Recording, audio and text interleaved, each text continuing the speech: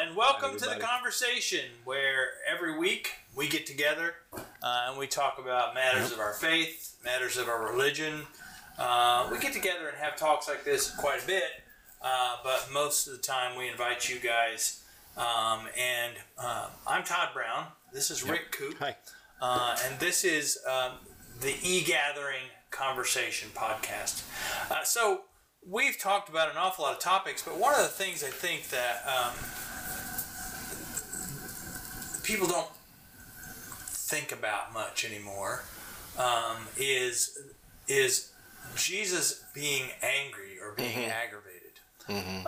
Rick brought this up a little while back, and I think the thing that jumps to my mind is people think of Jesus as this like hippie guru, love each other, love God, take care of everybody kind of guy, and he was. He was not the hippie guru part, but he was love each other, love God, take care of each other. Yeah. But he got aggravated. He got angry. Yeah, there were times that, here's another thing, people look at anger. Anger is not always bad. You can tell a lot about a person with their anger, you know. It shows what their priorities are. It exposes some of their inmost anxieties. But it also makes known some of their deepest concerns. And when Jesus got angry, it was because of a major concern that was going on. And as we get into the conversation a little bit more, we'll talk about some of those things. But there was a point to his anger. And it wasn't an anger out of a selfish means. It was an anger because of something that was happening that was not right.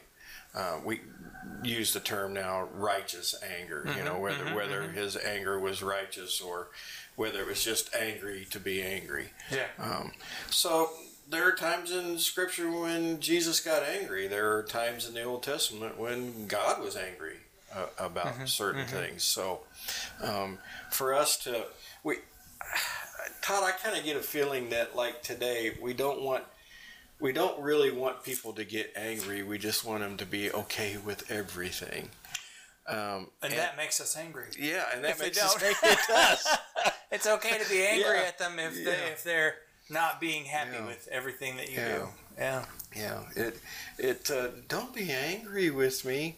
Well, okay, but why are you being angry with me? Because I don't agree, or why are whatever. you being angry with me for me being angry with you? Yeah.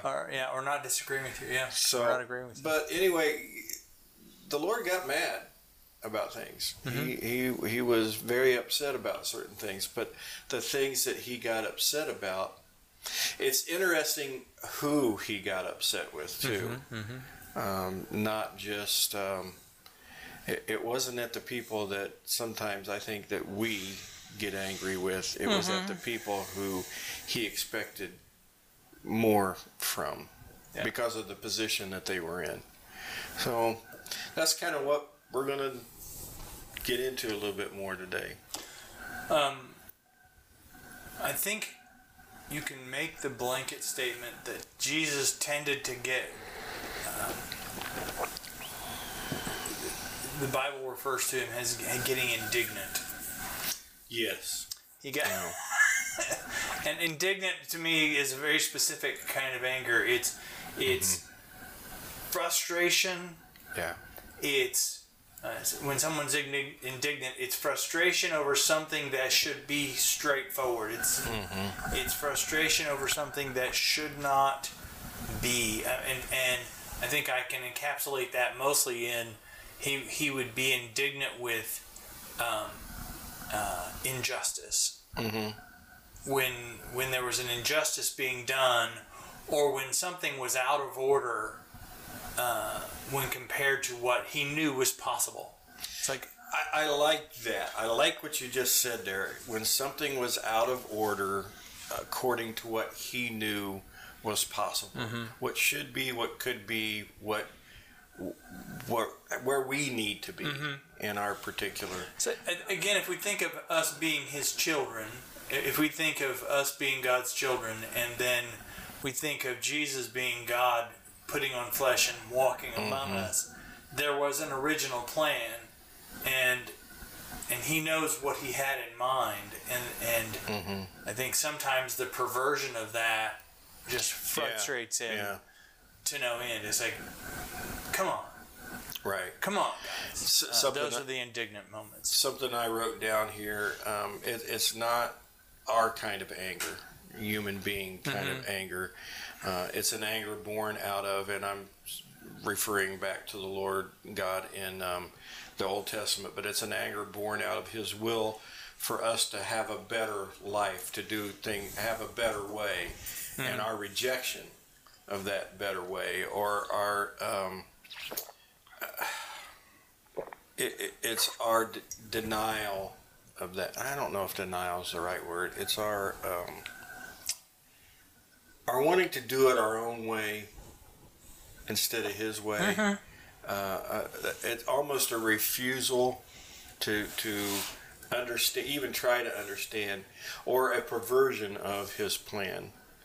I think that's where we see the anger of God in the Old Testament, and I think it's the same thing in the New Testament. Yeah. If Jesus is the exact representation of God, then He's going to be mad at the same things. The same But people like to separate the... I had a guy in a Sunday school class one time say, no, there are 3 deities. Just get over it. You can't convince me otherwise. And I didn't before we were done talking. Yeah. But he's talking about Father, Son, and Holy Spirit, Holy Ghost. And people like to separate Jesus and Father God because they want to think angry, mean God, hippie-loving Jesus, who would, no matter what you do, no matter what you say, He would be okay with that. And He just want to love you anyway. And He does want to love you anyway. It doesn't mean you don't frustrate Him or He doesn't get indignant, as the Bible puts it from time to time, or that He doesn't call you to come correct. So, like what you're saying, I like what you're saying. If Jesus is the embodiment of God as we have known Him, then He's going to be aggravated. He's going to be frustrated. He's going to express that to us. And to your point of, to me, God has not changed. It's not this, what is it? Almighty Zapper. Smite me, Almighty Smiter. From Bruce Almighty. There are times in the Old Testament, over and over and over and over again, that talks about God's love and hiding them under the shadow of His wings and gathering them like a mother hen does her chicks, and the wanting to protect, the wanting to be there. So I don't understand this, God of wrath, Old Testament, suddenly God flips a switch and He's, in the form of Jesus, and now the love everybody, love, peace, and understanding, and it's the same.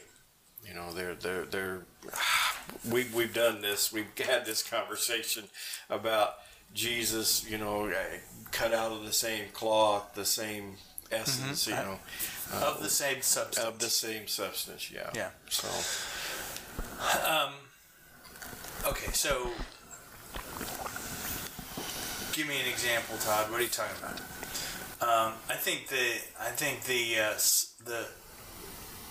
slow pitch underhand to your granddaughter, so she can hit it moment. Jesus gets angry is as He approaches Jerusalem, as he actually, when He finally comes into Jerusalem, within short order, he's flustered a lot. But the one, people don't think of Him as being indignant or angry or all the other words that go along with it, except for one moment. That's when He rolls up into the temple. Yeah, that's the big one for me. And so I think I'm going to take a second and read that because... the temple one? Yeah. I've got it right here. You've got it. You want to read it? Yeah. Okay. So I've got it out of the book of Mark, chapter 3, verses 1 through 5. And he entered the synagogue again, and a man was there who had, oh, nope, that's the withered hand one. Yep. Matthew 21? Yeah, Matthew 21. I don't have it, but it's in 3 different books. Yeah. Matthew, Mark, and John. Different. I don't have that scripture down. Go ahead. Okay, I got Matthew 21, Okay, 12 through 13. Yeah. Jesus entered the temple courts and drove out all who were buying and selling there. He overturned the tables of the money changers and the benches of those selling doves. It is written, he said to them, my house shall be called a house of prayer, but you are making it a den of robbers. I mean, that story gets told a lot of different ways. I mean, Mark adds that there were chief priests and teachers of the law who were plotting to kill him afterwards. John adds that he... If you... there's a thing that says if you're going to spank your kids... Yeah. Separate from each other for a little bit. Think about it. And then go spank your kids. Yeah. If you're gonna use that kind of punishment, don't just grab them, yank them, and spank them. Yank them and spank them. But there's a moment when you're going. How frustrated was Jesus? He goes in, sees what frustrates him, walks out, goes and makes a whip out of cords. Yes. And what? I mean, you can see him. I can also almost hear him talking to himself. Selling stuff and then going back in, right? Yeah. And I guess I am trying to make light of the situation.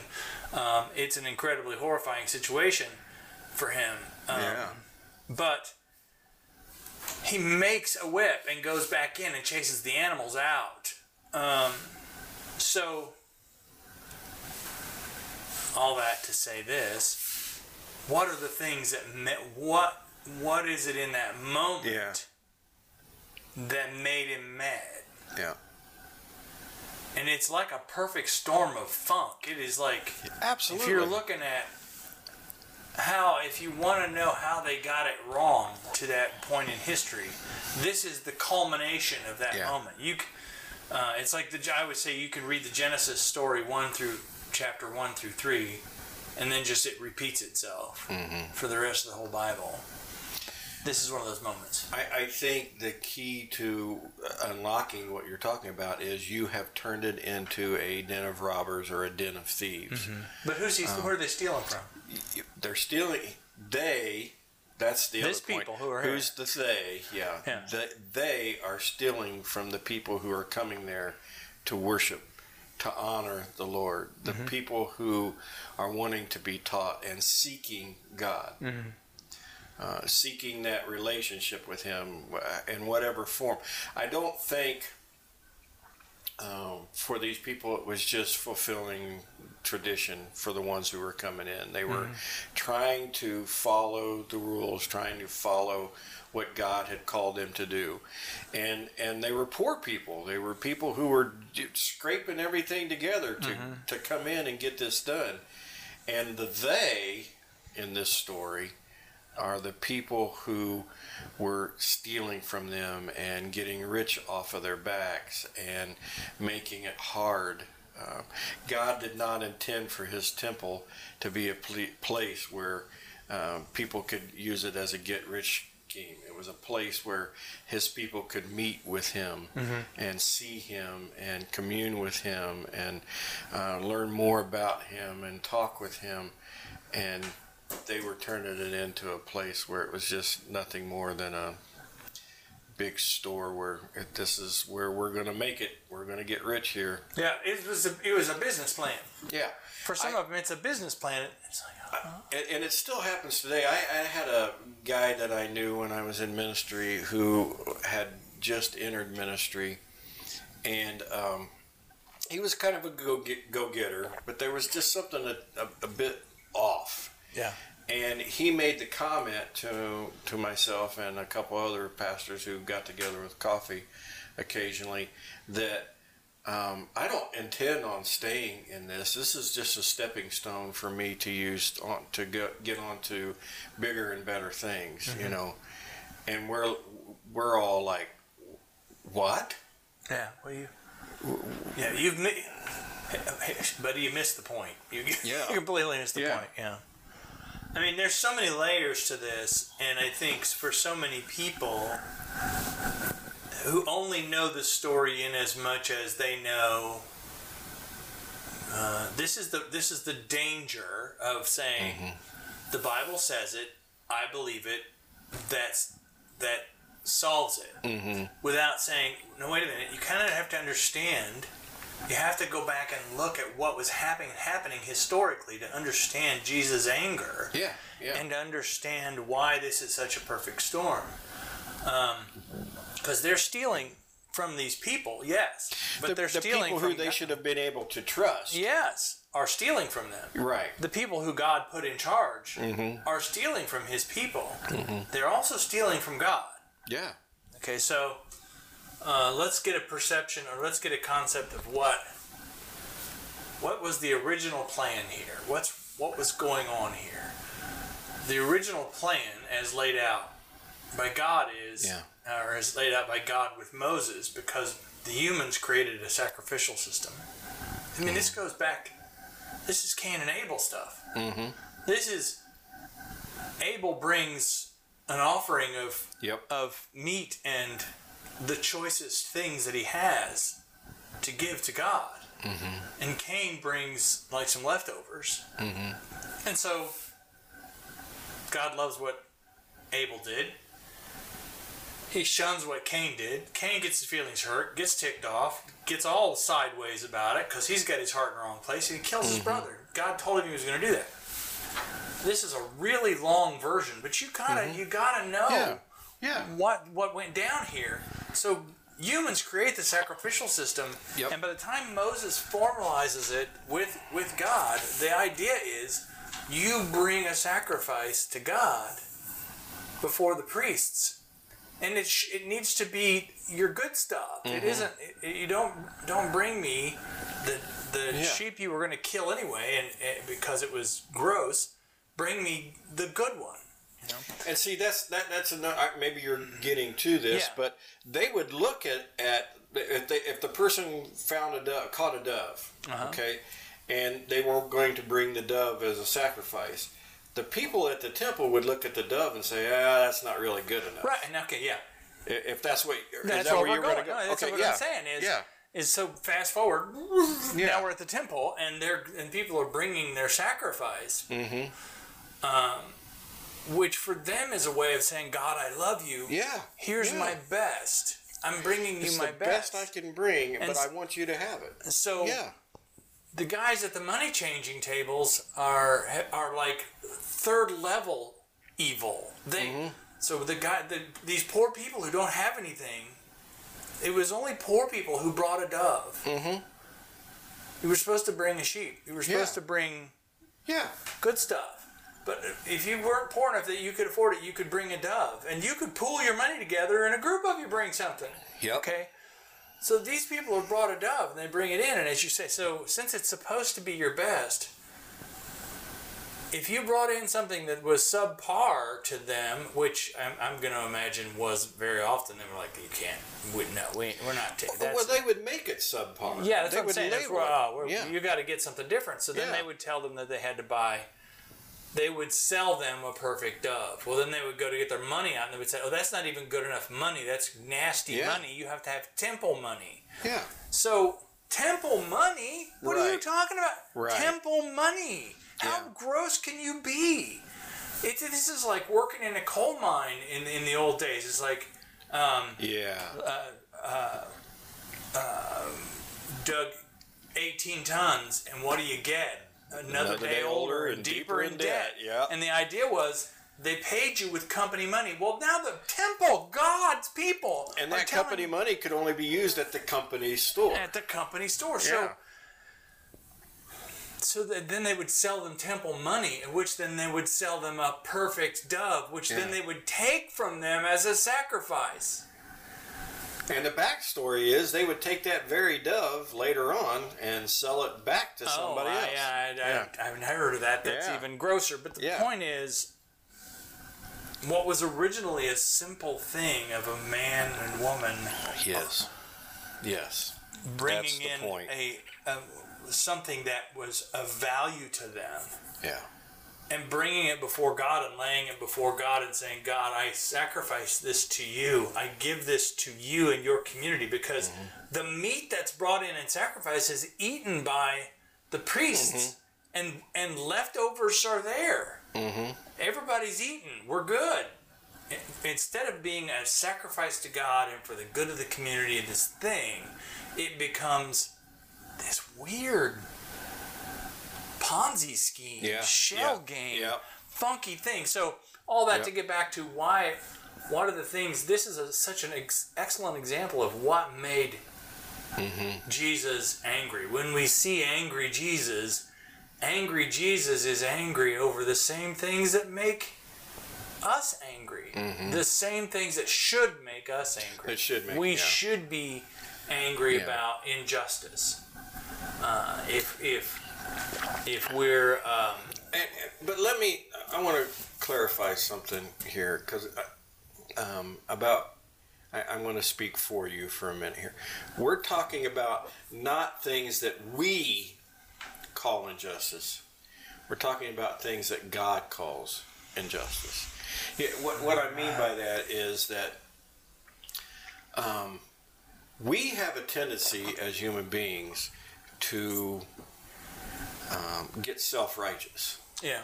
And if we get attacked in a way that we think is unjust to us, and it's not always unjust to us. There are times when things happen that it was kind of deserved. But we get mad at things that happen to us, and we think it's unjust. What I'm trying to explain is that there's a difference between our own self-righteousness and God's righteousness. And you can't, I'm sure the people in the temple were going, well, what do you mean? We were doing the thing. We were giving them something, we were just trying to make it better for you, God. Yeah.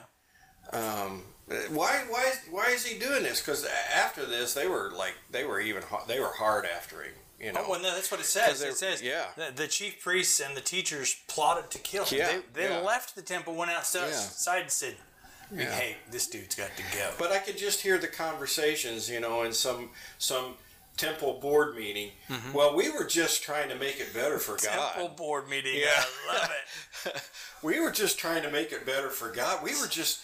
Look, we were just trying to improve things, and they didn't have the right resources, so we wanted God to really be honored here. I can hear him trying to justify it, and well, what are we going to do about this? Well, we need to get rid of this Jesus guy, and then they plot to kill him. And it's sad to me that we can so easily justify our actions when in the eyes of God it's so unjustified. The thing about with the guy who his hand was healed, and Jesus was looking at him, and they were just waiting to see, is Jesus going to heal this guy's hand on the Sabbath? What's he going to do here? What's he going to do here? And Jesus heals his hand. And they're all honked off about that, too. Yep. Because he healed his hand on the Sabbath. Well, in that moment, so as we look at that piece of scripture where Jesus heals the man with the shriveled hand,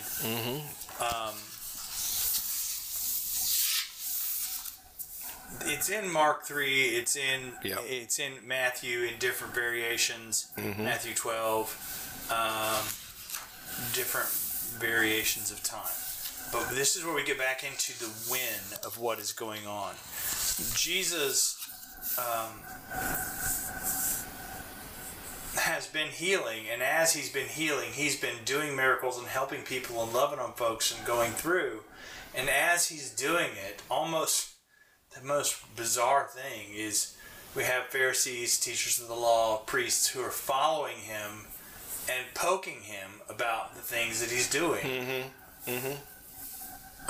And his healing of that shriveled hand is almost an act of indignation. It's almost it's almost a rebellious act. I agree, because he knows they're church. watching. Because he at one point he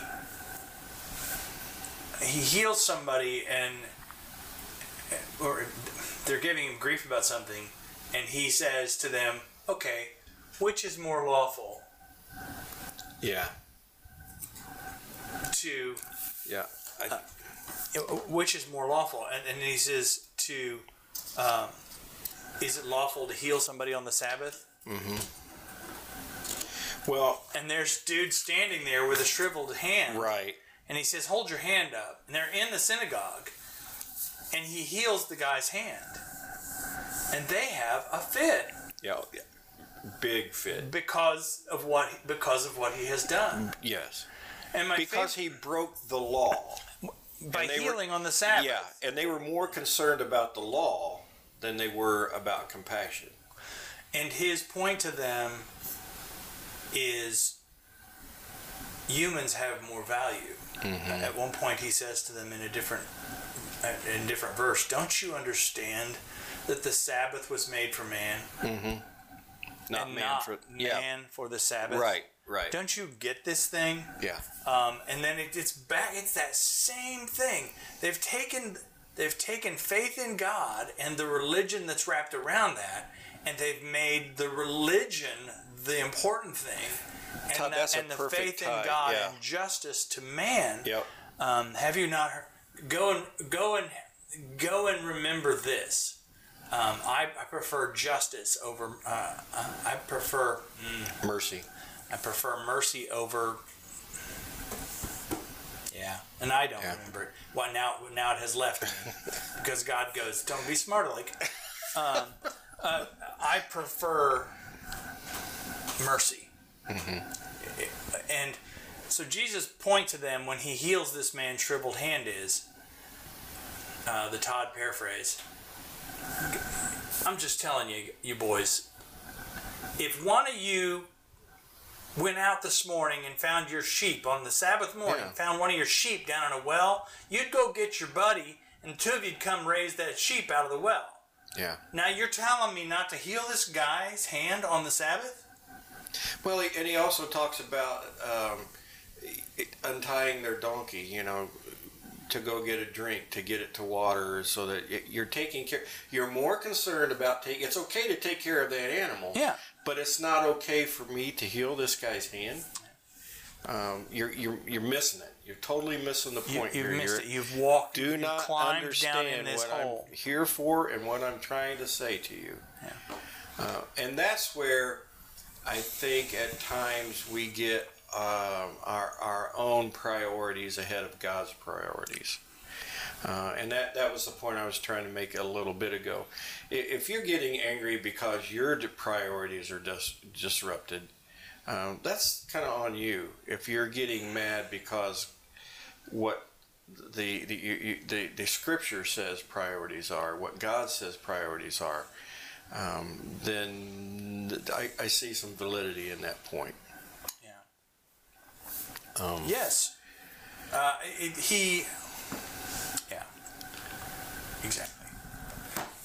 Exactly. I see a couple other things too, and I don't know. Do you want to talk more? Okay. No, that's where I was driving. Yeah. To me, each of these cases is a place where man has wrapped his has gotten, and I'm gonna pick on men for a little while, the masculine of us. Mm-hmm. I've said at work a time or two, look, don't give me some esoteric blah blah blah thing, all right? Just tell me that's a pile of bricks. I need the pile of bricks from there over here, and I'll get the bricks. Just tell me what you want me. Just tell me what you want me to do. Tell me. We do this with our wives all the time. Just tell me what you want me to do. Yeah. What does it take to make you happy? I'll do it, honey. Just tell me. Tell me what you want me to do. So I think we get, and I think Jesus is saying to them in each of these cases, you have taken the rules and made them lord over the people they were put in place to save. Yeah. You have taken the religious ceremony and you have made it higher than the people that it was meant to save. I heard somebody say one time, this is the word of God. This is not God. Yeah. We're not worshiping this. Right. No. If I burn this, I didn't burn God.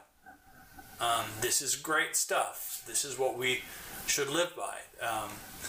But it is not God. And God prefers justice and mercy. I guess that's the last thing I'm going to add one more story to this. Because I think there's tons of them. I think it really, I'll use this term, handshakes with what we're talking about.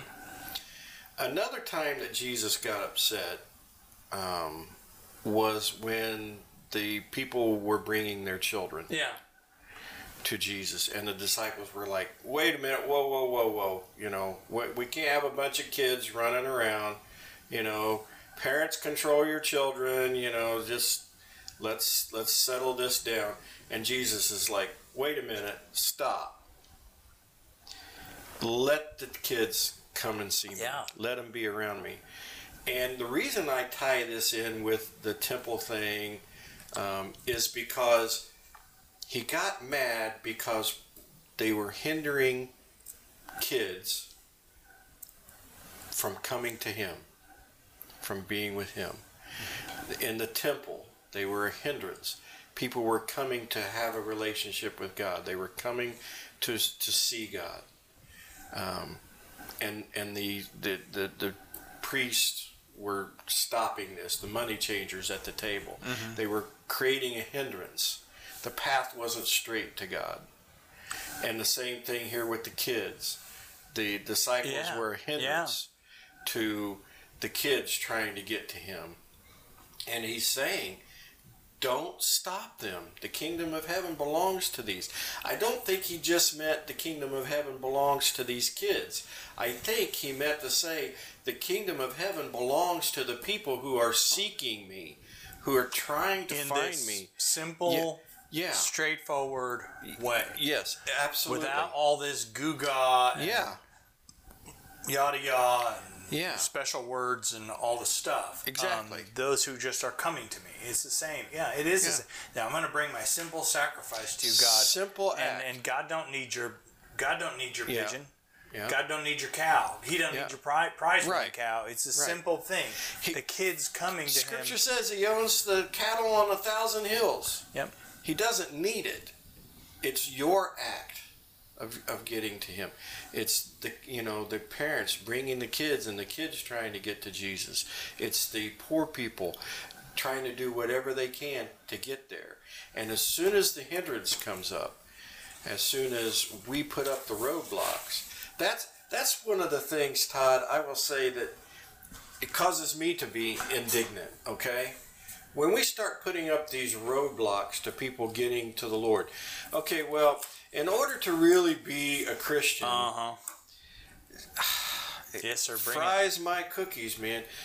You need to be in a I'm going to go the extreme. Yeah. You need to be in a 3-piece suit, and you need to have the proper haircut, and you need to not wear this, or you need to wear this, and no jewelry except for maybe a cross, and then even that we got to talk about, and you have to do this, and you have to do that, and you have to do the these and the that.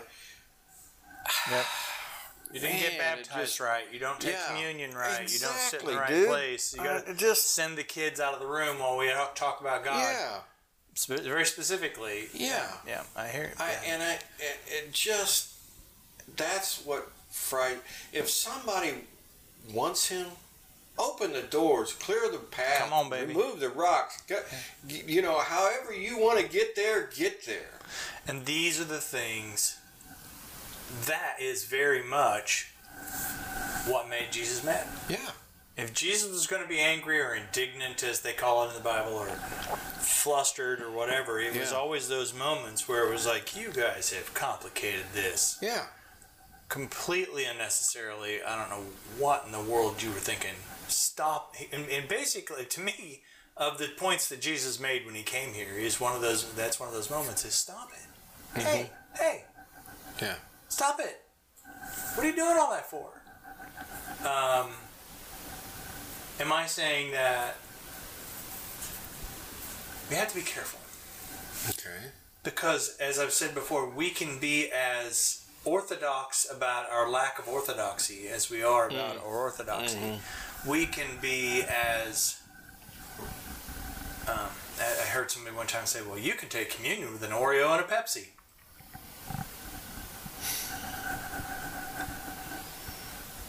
Slow your roll a little bit. Yeah. Okay, because if you get an Oreo and a Pepsi, you could have gotten the juice of a grape. Yeah. Wine. And bread, and done what Jesus asked you to do.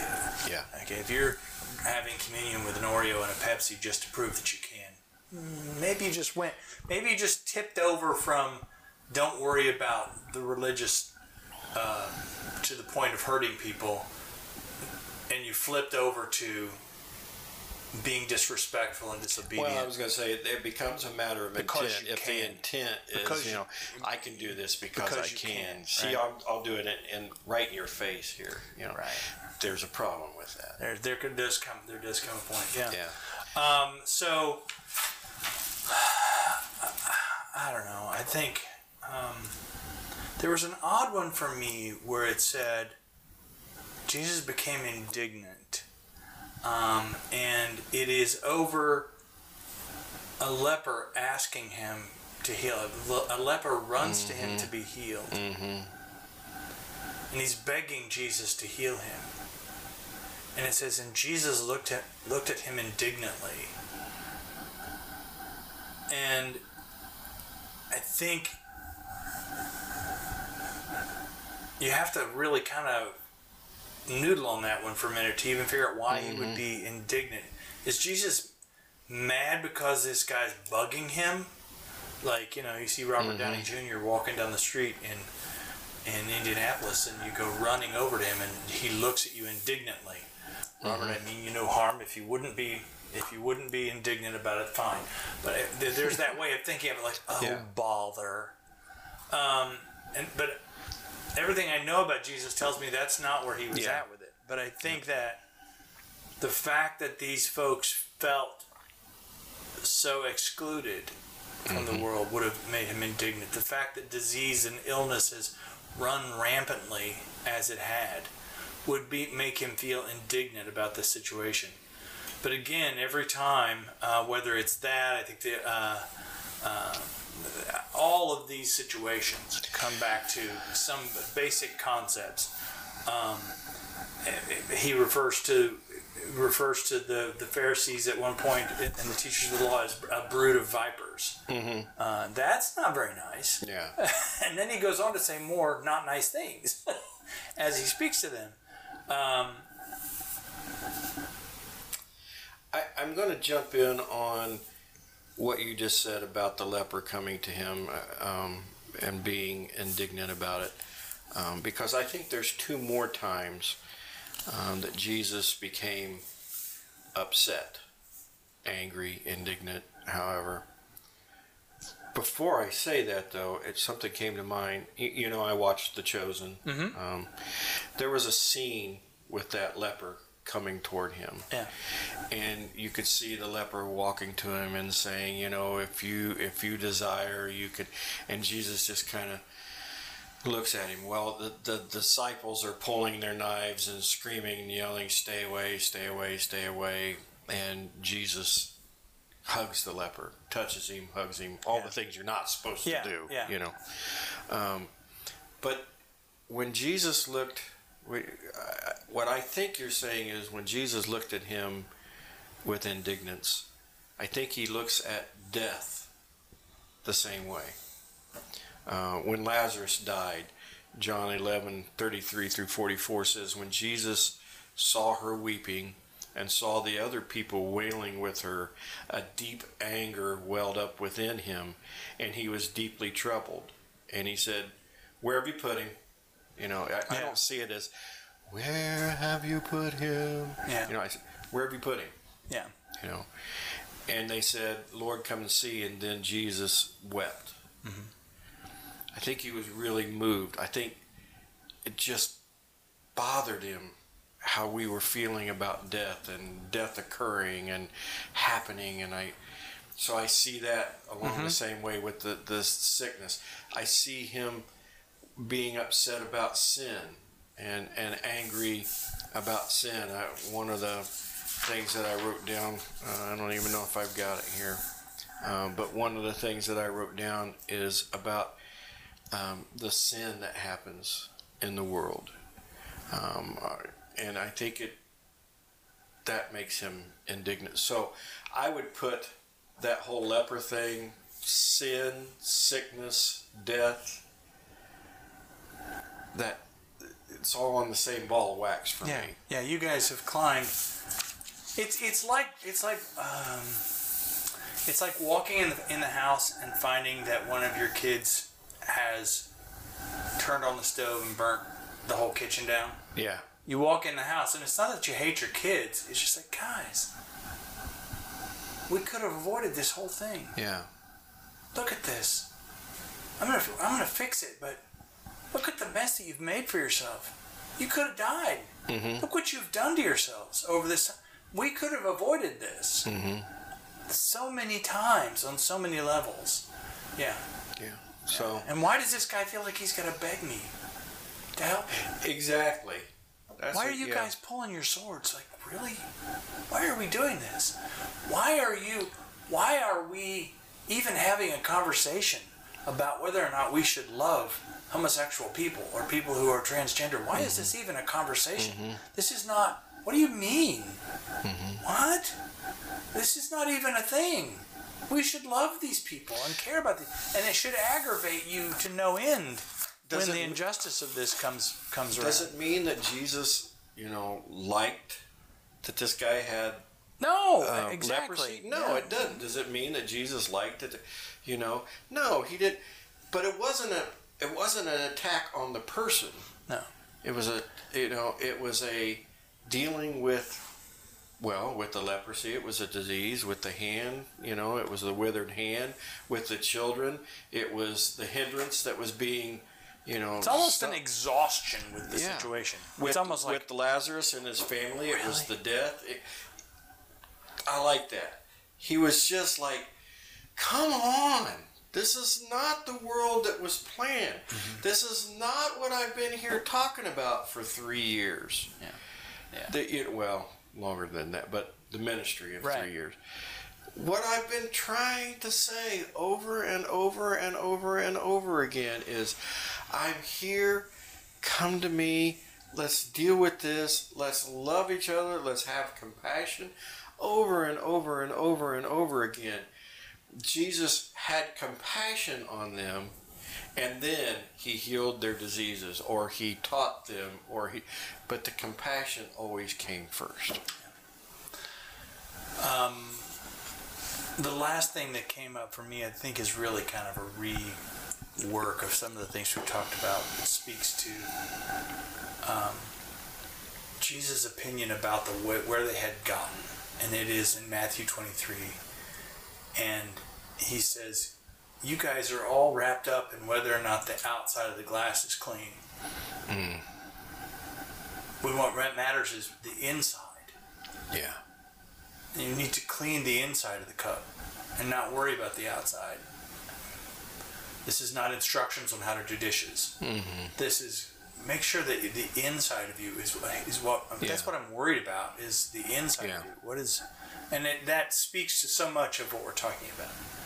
Jesus' anger was about injustice. Jesus' anger was about the strong imposing their will upon the weak instead of taking care of them. Jesus' anger was getting wrapped up about the rules as a way of controlling people instead of getting wrapped up in the the Word of God as a way to save people. I think that, wow, I hadn't thought of it that way before, but that really wraps it up very well. It's the Word of God to save people instead of the Word of God to control people. Perfect point. Yeah, I think that's perfect point. What deals with him? Yeah, I think that's a great way to end this. A great way to wrap it up. Yeah, hit the Word of God to set people free versus the Word of God to control and bind up again. Yeah. Guys, we do this every week. We hope you'll join us. If you enjoy this, do us a favor. Click the like button. Yeah. Hey, if you don't like it, click the don't like button. We want to know that too. If you would like to know when we do this, you can hit that like or that subscribe button or follow button, depending on the flavor that you're using. Well, I know we've forgotten pieces here so far. Let us know what they were. If we got something wrong, let us know. If we got something right, let us know. If we help at all in your life, we want to know. It's called a conversation, not because Rick and Todd get together and talk, because we're hoping that you enjoyed the conversation. And if you have an idea of something you'd like to hear us talk about, let us know. Yeah, we'd be glad to. We even have people come in and talk with us sometimes. Yeah. If there's somebody you think we ought to talk to or spend some time with, we'd love to hear that. Guys, have a great rest of your day. Take care. Bye-bye.